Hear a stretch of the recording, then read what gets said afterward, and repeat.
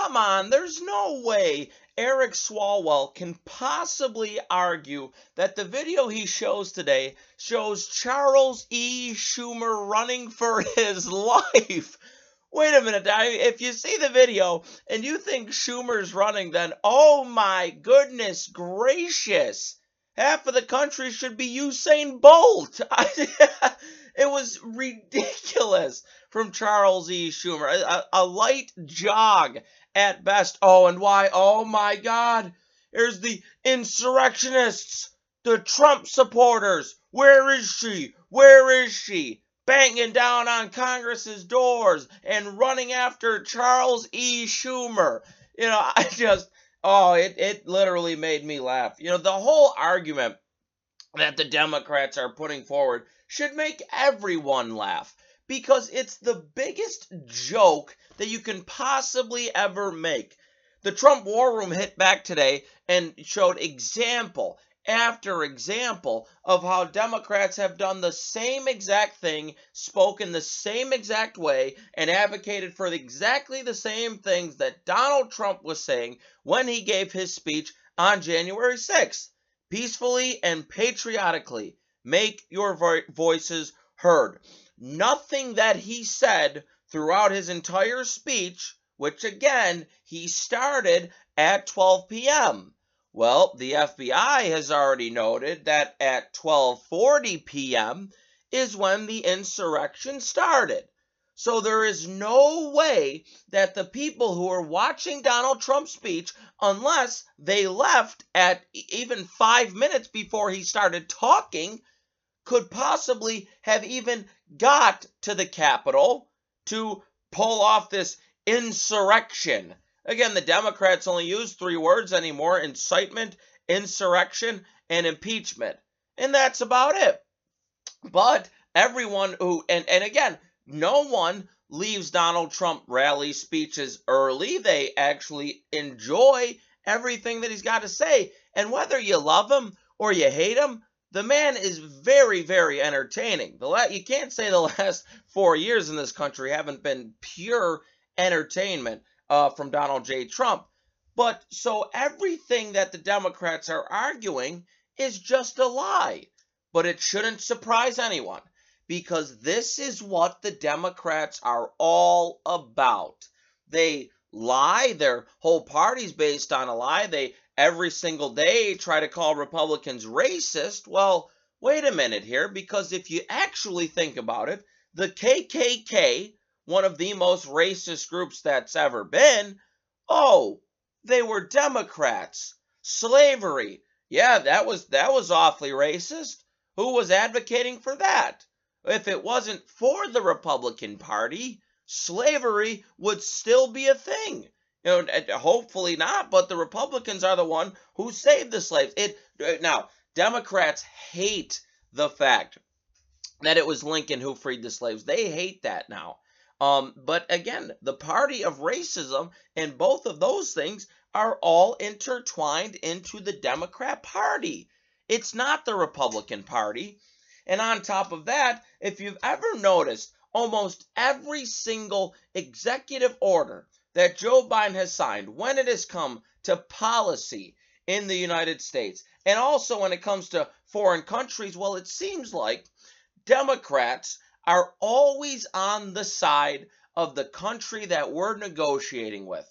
There's breaking news, actually, and I believe that this was Fox News who broke it, was saying that Joe Biden actually had his first phone call with President Xi of China. There's no details yet that have come out from it. Yeah, President Biden speaks to China's Xi Jinping for the first time since taking office. Just saw that as I'm getting on the air here. And I really wonder, I mean, wouldn't you want to be a fly on the wall to hear that? To say, hey man, I'm back, buddy.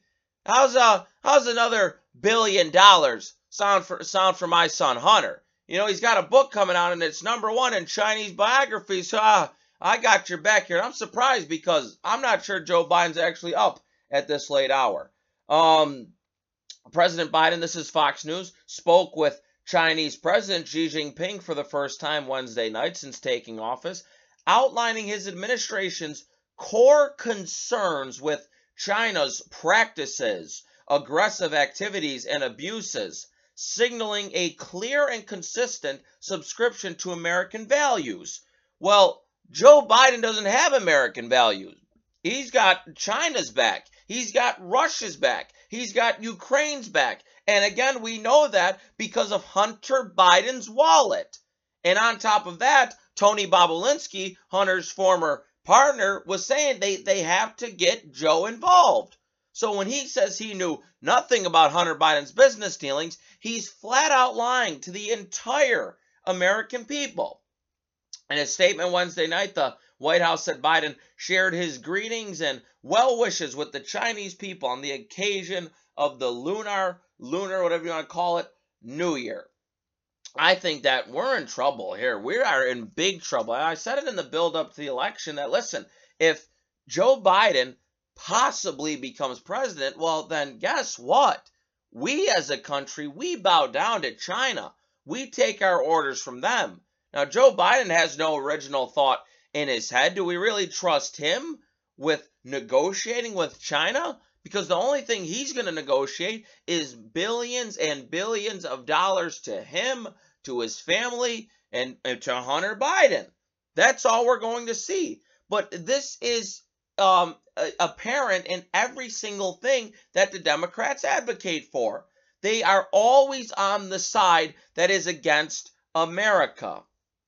Now, I tell you what, though, Republicans must be starting to do a good job, because there was an article that came out. This is in the Blaze, and this was from the 6th, which was Saturday.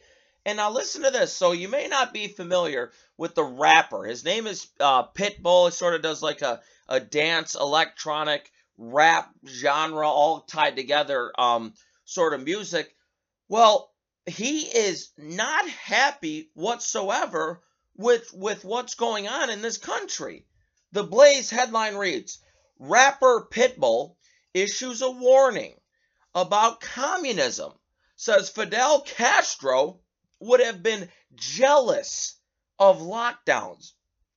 It says before Pitbull was a world-renowned Grammy Award-winning rapper with a net worth of $100 million, he was best known as Armando Cristian Perez, the first-generation Cuban-American whose family escaped the iron-fisted rule of Fidel Castro. He gives a stark warning about communism. Now, his grandmother, who initially fought in the Cuban Revolutionary War on the side of Castro. So she says once he took power, she realized she made a grave mistake. In the early 1960s, there were rumors swirling in Cuba that Castro was going to round up children and place them in communist indoctrination centers. So Pitbull's grandmother sent her 2 daughters to the U.S. during Operation Peter Pan, a covert program that brought 14,000 Cuban children to the U.S. between 1960 and 62 at the height of the Cold War. Pitbull's mother and aunt were taken to Florida, where the rapper's father would also land after fleeing from Castro. My grandmother, Pitbull says, fought in the Cuban War, actually with Castro, because everyone thought that Batista was corrupt. I'm not saying that he wasn't, but it's almost like the lesser of two evils. When she became disillusioned with the Castro government, my mother, my aunt, got sent off in Operation Peter Pan. She didn't see her mother for 7 years. As far as my father, he came over also. He didn't come in the Peter Pan, but they also fled the country. So I pause, and I'm reading this, and I don't take for granted the blessings that we have every day to call ourselves Americans, to not have to go through what Pitbull's parents did. I mean, imagine if you're his grandmother and your 2 daughters, there's talk that they're going into these camps, and the only way to save them is to send them to an entirely different country. I mean, I couldn't imagine having to do that. So Pitbull, who then, of course, was born because of his father and his mother fleeing Cuba, comes here and says this now. My family, they came from communism. They fled communism. They had everything taken away from them. Everybody got murdered. Everybody got killed. That's the reason me, being a first generation Cuban American, I look at freedom and I appreciate that. Can't say it because it's radio, but you get it. It's the S word. I appreciate that. I appreciate opportunity. That comes from the fact that Castro took over everything. Pitbull also said that Castro would have been jealous of the global lockdowns because of how easy governments were able to get widespread compliance. If anybody is not part of the narrative, we're going to take it offline, which to me, listen to this now, smells like communism. So he's saying that he told people to stop being worried about followers and likes and who's on TikTok and who's on Instagram, right? And he said, on top of this, because of his parents fleeing Cuba, said, I won't even perform in Cuba until there's no more Castro and there's a free Cuba. He said that back in 2011. But you see, so I understand the comparison he's making here. Look at how much power the Democrats have right now. The power over you, you better put your mask on. Oh, the CDC's out with an update today on masking. But this incredible amount of power they have, though, if anyone's not a part of that narrative, we're going to take it online or offline, referring to big tech censorship. I mean, how many people that have been outspoken and have been against masks and against these COVID lockdowns, have you seen their tweets disappear or Facebook posts go away? I mean, it's happening every single day. So when he's warning here that this looks a lot like communism, you start to wonder, I wonder if it's here. And the answer is that yes, it is here. When we have to defeat it. Now, let me give you another example. The Daily Mail reporting on France yesterday. This headline truly took me by surprise. Out of control, woke leftism and cancel culture from the U.S. is a threat to France. Whoa, whoa, whoa. Liberal as it gets, France is saying that our cancel culture, our out of control woke leftism is a threat now to them because it attacks the nation's heritage and identity. French politicians and intellectuals are saying that. Now, the Daily Mail writes, politicians, prominent intellectuals, and academics in France have voiced concern that out-of-control leftism and cancel culture from the U.S. is threatening France's identity. They're arguing that American ideas on race, on gender, on post-colonialism, especially those coming from U.S. universities, are undermining French society and are an attack on French heritage. So listen to this now. In a speech in October on the fight against separatism, Macron, remember French President Emmanuel Macron, warned against leaving the intellectual debate to others as he cautioned of the certain social science theories entirely imported from the U.S. His education minister, Jean-Michel Blanquer, also warned in October that there is a battle to wage against an intellectual matrix from American universities. Now, on top of that, some French intellects have also argued that American universities, now listen to this, are to blame for giving justification to acts of terrorism carried out by Muslims. After 3 Islamic terror attacks last fall, Education Minister Blanquer accused the universities of being complicit. Now, France is yelling at us. France is warning about the U.S. being a problem. He was also supported in an open letter from 100 prominent scholars that blasted social theories transferred from North American campuses. One of the signatures came from Gilles Kepel.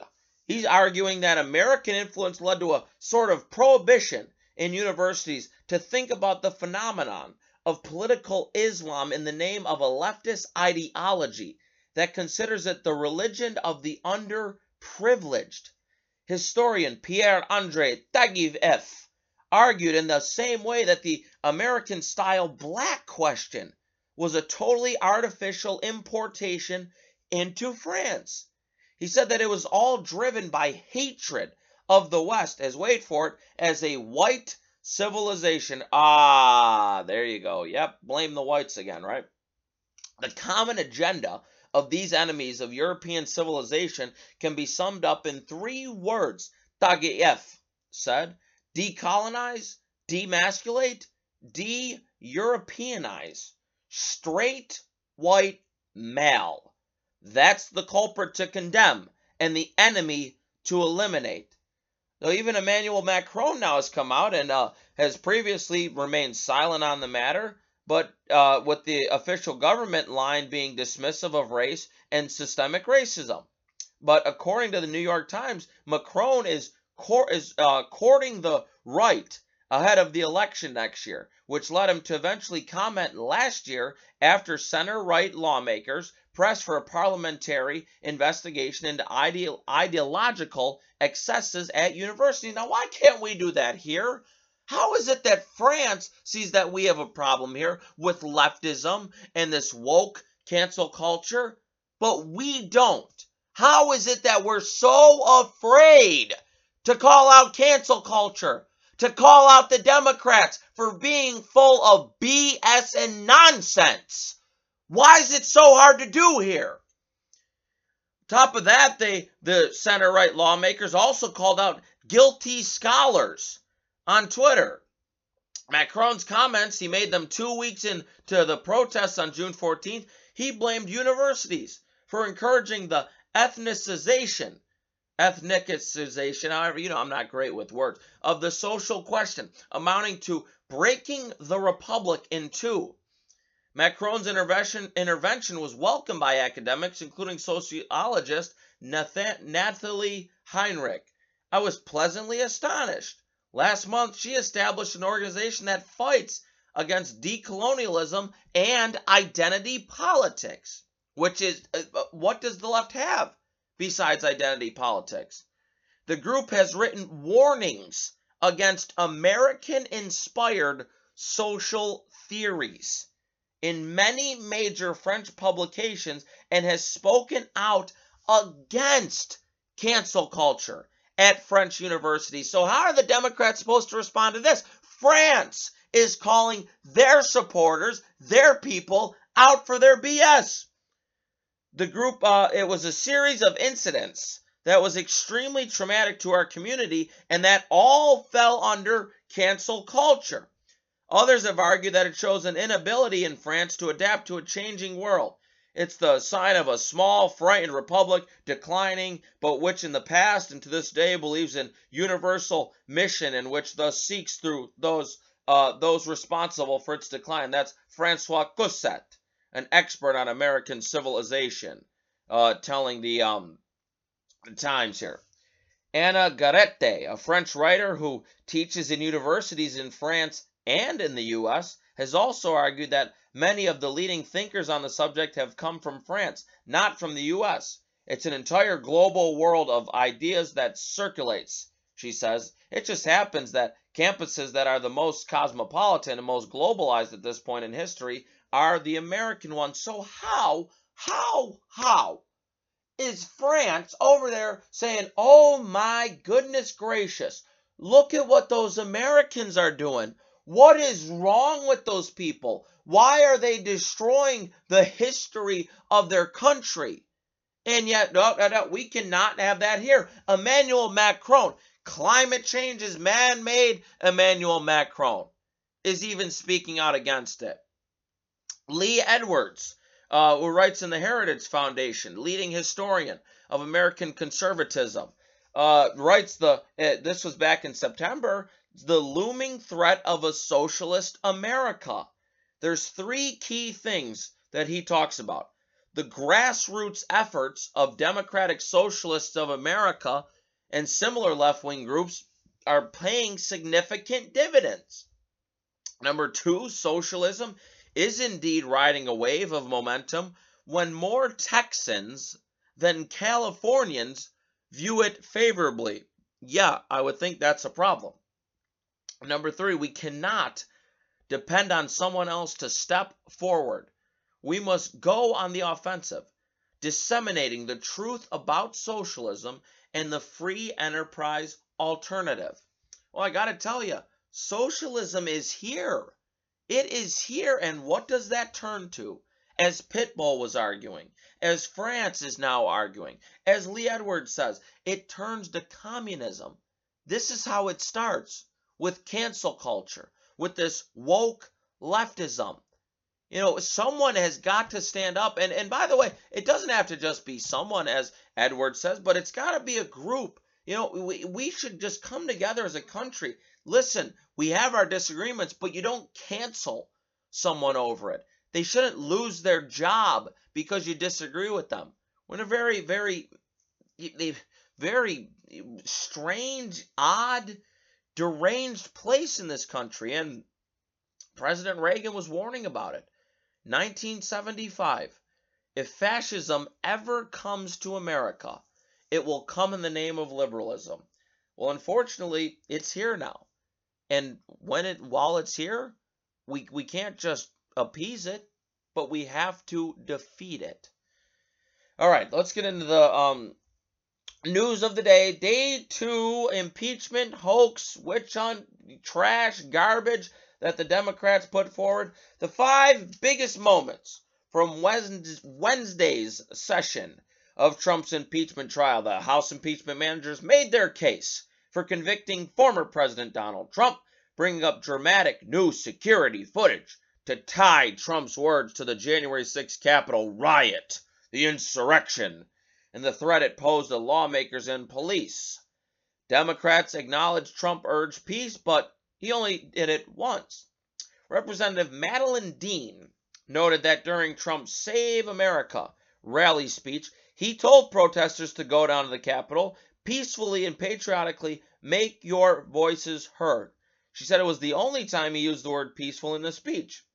In a speech spanning almost 11,000 words, yes, we did check. That was the only time President Trump used the word peaceful or any suggestion of nonviolence. He used the word fight or fighting 20 times. Now, that's important. We're going to go back to that point in a second, because fight and fighting, that's what they're arguing now. Joaquin Castro of Texas, playing audio of rioters chanting "Hang Mike Pence." Castro noted that Trump said he would be disappointed in Pence if he did not stand up for the good of our Constitution and oppose the certification of the results. Later, Trump tweeted that Pence didn't have the courage to do what he should have done. That rhetoric was quickly picked up by crowds gathered at the Capitol on January 6th, ultimately escalated to threats on Pence's life. Ted Lieu, saying that Pence was brave and patriotic, for standing strong. Vice President Pence stood strong and certified the election. Vice President Pence shows us what it means to be an American, what it means to show courage, says Ted Lieu. Stacey Plaskett, saying that Wednesday that the Save America rally did not have a permit to march to the Capitol on January 6th until President Trump stepped on in.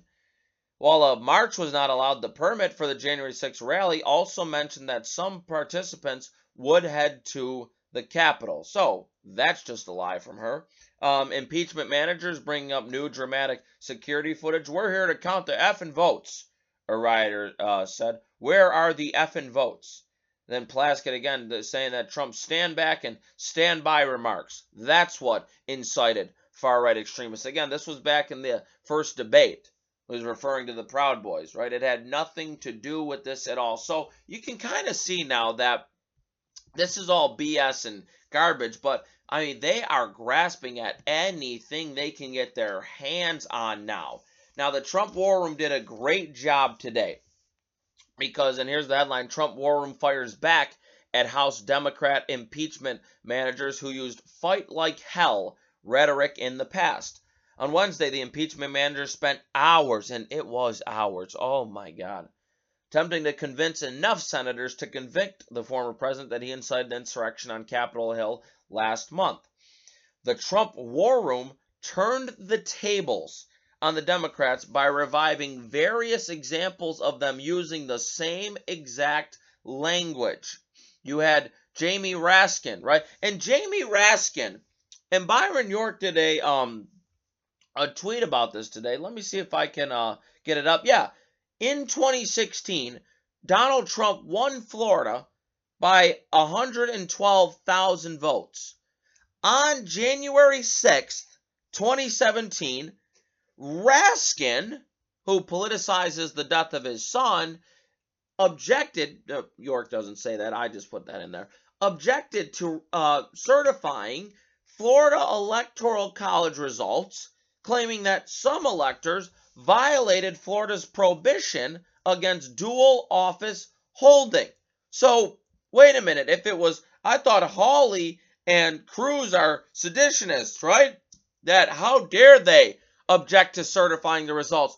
Raskin, who is one of the House managers, literally did the same thing in 2016. And again, it goes back to if there was no double standards, the Democrats wouldn't have any. You apply their standards to them, and they have no case whatsoever. So Raskin, tweeting, this is an exact quote from Jamie Raskin. This was back on September 23rd, 2020. The GOP rushed to replace Justice Ginsburg is all about destroying the Affordable Care Act, women's health care and reproductive freedom, and the voting rights and the civil rights of the people. Now listen to what he says. We must fight like hell to stop this assault. All right, so then what's he inciting by saying that? Back on May 9th, 2017, Jamie Raskin again. Constitutional patriots of all parties must demand immediate investigation into hashtag Trump Russia. This is our democracy. Fight for it. There you go again, using the same exact word Donald Trump did. Joe Negus, Democrat, Colorado, another House manager, who has been widely praised as the breakout star of the impeachment trial, similarly called out by the Trump campaign for a tweet from April 2018. Here's what he said. Honored to have the support of Senator Kamala Harris. Truly humbled to have the support of such a fearless leader as we fight to take back Congress. Eric Swalwell. And by the way, how is it that Eric Swalwell is even still in Congress? This is a man who was sleeping with a Chinese spy, Chitty Chitty Fang Fang, and was getting away with it. How is it that he is even there? How? Honestly, this is how dumb our Congress is. Our politicians, who we send to D.C. to lead. Nancy Pelosi, if she had any integrity whatsoever, she would have sent Eric Swalwell right off of Congress. Definitely would have made him an impeachment manager. Eric Swalwell, though, in 2019, telling Don Lemon, I'll fight like hell to make sure that we see this report. Whether it's organizing again, whether it's using my lungs, whether it's out maneuvering with our minds, the American people are going to see this report. Well, it seems a lot like you're inciting, again, violence. Eric Swalwell saying This was Matt Whitlock tweeting, one of the many reasons Swalwell was a ridiculous choice for impeachment manager. He's talking about threats to officials.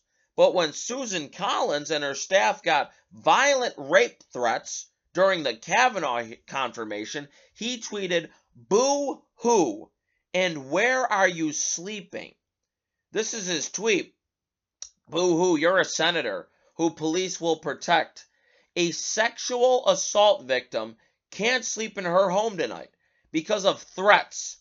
Where are you sleeping?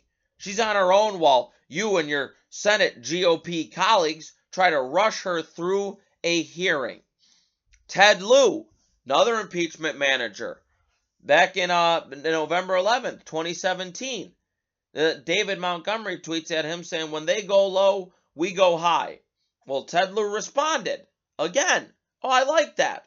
But I like better, when they go low, we fight back." I'm sure you can go through every single Democrat who's in the House, who's in the Senate, and you will hear them using the same exact language that Donald Trump did, using the word fight. It couldn't, and again, remember the timeline here. There is no way that Donald Trump's speech to his supporters could have possibly incited them, after hearing that, go to the Capitol and do this whole insurrection, as they keep going with. It couldn't have happened. They would have had to have left 5 minutes before he even started speaking. Marjorie Taylor Greene hitting back at Swalwell today. Eric Swalwell had a sexual relationship with a Chinese spy and sits on the Intel Committee.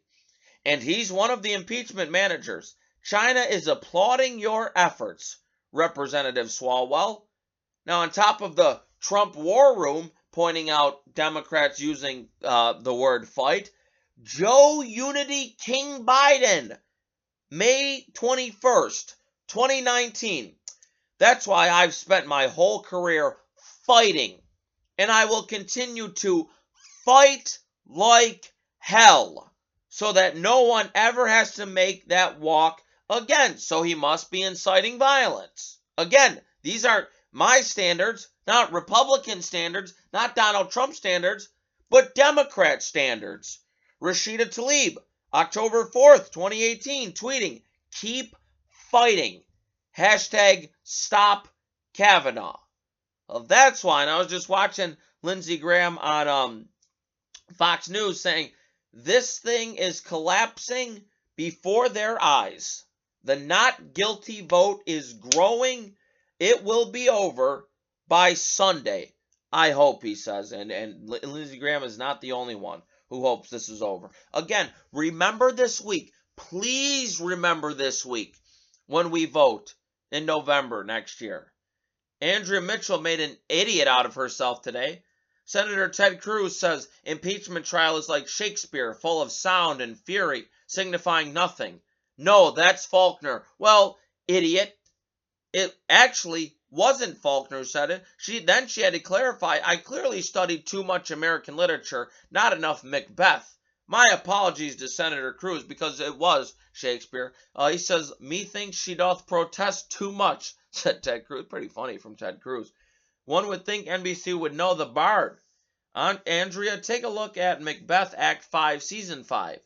"Life struts and frets his hour upon the stage, and then is heard no more. It is a tale told by an idiot, full of sound and fury, signifying nothing." So it was from Shakespeare. She went out of her way to make Ted Cruz look stupid, and the only person she ended up making look stupid is indeed herself. All right, so enough with impeachment. Let's get to some other news of the day. Well, we have Dallas Mavericks owner. Now, Mark Cuban, right, who's on was it Shark Tank or whatever it's called, the ideas. And listen, he's a Democrat, but I think you could probably have a conversation with him.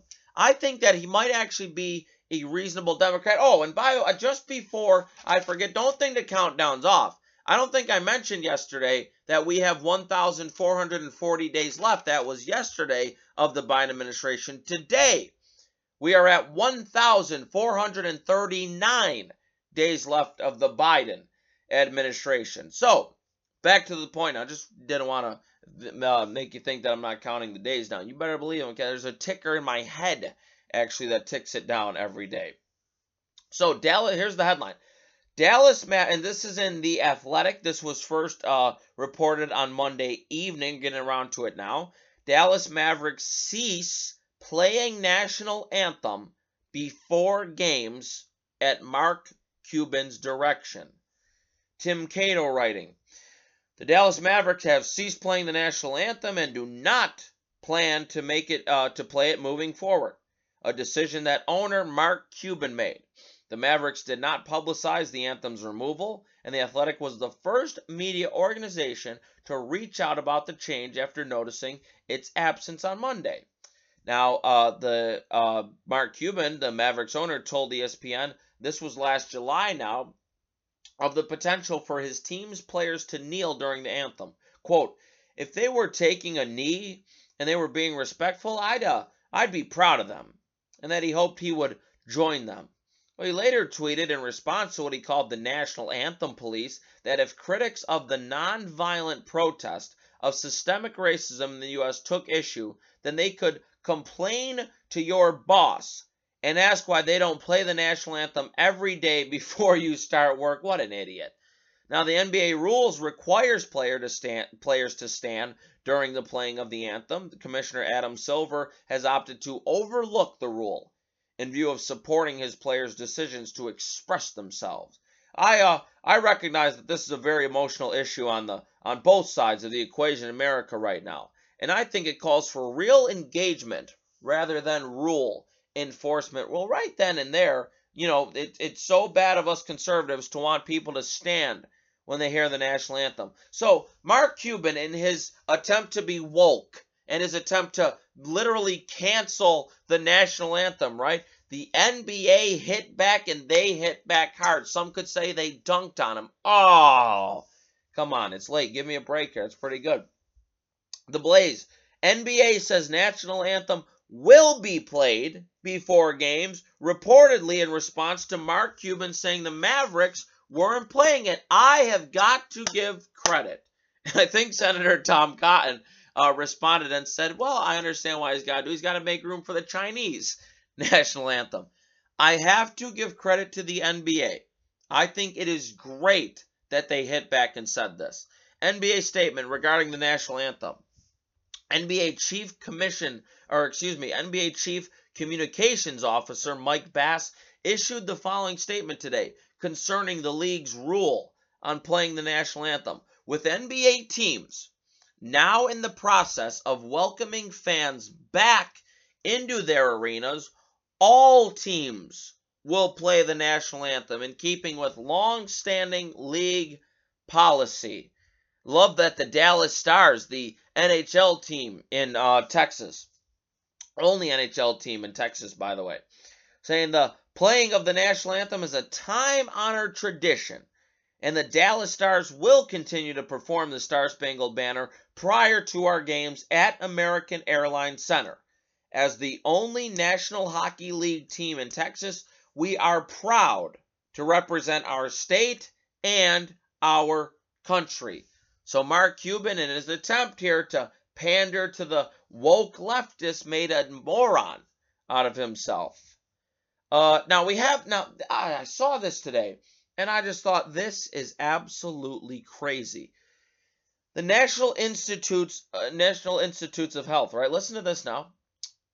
NIH calls for greater inclusion of pregnant and lactating people in COVID vaccine research. What does that mean? The long-standing obstacles to include pregnant and lactating people. Again, wait a minute. There's not pregnant people. There's pregnant women. Men cannot get pregnant. If you think this, you are a moron. Long-standing obstacles to include pregnant and lactating people in clinical research have led to this population now deciding whether or not to receive a SARS-CoV vaccine, easy enough to say that, without the benefit of scientific evidence. The manufacturers of currently available vaccines excluded pregnant and lactating people from the clinical trials needed to obtain emergency use authorizations from the U.S. Food and Drug Administration. Now that the vaccines have been distributed, the U.S. Center for Disease Control and Prevention and the FDA will obtain information from those who receive them on their potential impact during pregnancy. Now, while this data will prove useful, pregnant people and their clinicians or doctors must make real-time decisions now about the vaccine based on little or no scientific evidence that applies specifically to them. Do you understand that? That they're saying that pregnant people, so men as well, they're afraid that they weren't included in the studies and the data. Are you that's where we've come? Why do you think France is warning that there's something bad going on here in the U.S.? Washington Examiner headline today. In an effort to be trans-friendly, a hospital is advising nurses to no longer, now listen to this, use the words breastfeeding and breast milk. More acceptable terms for midwives to use are human milk and chest milk. What is going on? To be trans-friendly. Transgender people have a mental disorder. That's what it is. Call it what it is. A mental disorder. They need help. It's as simple as that. The CDC today, and by the way, we have to change. Our society has to change because a few people in our society don't know which gender they are. There's only two. You're a male or you're a female. That's it. It honestly annoys me. It really well and truly does. I'm so sick of hearing about this. You're a male, you're a female. That's it. End of story. You know, the party of science, do they listen to science when it comes to that? No. They try to remake their own science to create gender upon gender upon gender. There's two. That's it. The CDC updated its guidelines today. Is coming, folks. So it's only just double masked. Double masks. Wearing one disposable mask underneath a cloth mask that's more effective, says the CDC now. Double masking, surgical mask with tight fit to better protect against the threat of new and more contagious variants of coronavirus. Yeah, no thank you. I can't stand wearing one mask. And I hope, now, for us to take the masks off, though, public opinion has got to switch. It has got to change. Because I think a lot of people are, oh, whatever, I'll wear the mask. Well, we have to start revolting, though, and saying that this is enough is enough. Vaccines are out. That's it. Take the masks off. Be done with it. Now, prominent Democrat. Let me start by that on this story here. Prominent Democrat, the boss, Bruce Springsteen, Rattlesnake Speedway in the Utah desert. Bruce Springsteen. How about this? Jeep, the car company Jeep, pulls Bruce Springsteen's Super Bowl ad after it's revealed he was arrested for a DWI and reckless driving in November on Jersey Shore. How about that? Bruce Springsteen does this Jeep commercial, right? Almost 100 million viewers saw the commercial, right? But they've had to remove it now because Springsteen was arrested for a DWI in November in reckless driving. It appears that Jeep were not aware of Springsteen's legal woes at the time of filming. A spokesperson for the car company refused to specifically comment on the singer's arrest. I did say, though, it would be inappropriate for us to comment on the details of a matter we have only read about and we cannot substantiate. But it's also right that we pause our big game commercial until the actual facts can be established. It says Springsteen was busted for DWI, sorry about the phone. I'll get it at some point. Springsteen was busted for DWI and reckless driving in his home state of New Jersey late last year. Officials with the National Park Service confirmed to the Daily Mail that the Thunder Road star was arrested at Gateway National Recreation Area in Sandy Hook, New Jersey on November 14th, 2020. Springsteen was slapped with 3 federal citations by authorities: driving while intoxicated, reckless driving, and consuming alcohol in a closed area. No further details in the incident have yet been released. So, oh my goodness, there you go. Prominent Democrat Bruce Springsteen, the boss, drinking and driving. What an inspiration for kids, right? That's what you want to aspire to be when you grow up. Bruce Springsteen, who's a moron when it comes to politics, and I guess is a moron when it comes to drinking and driving. But hey, what do you expect? The guy's a Democrat.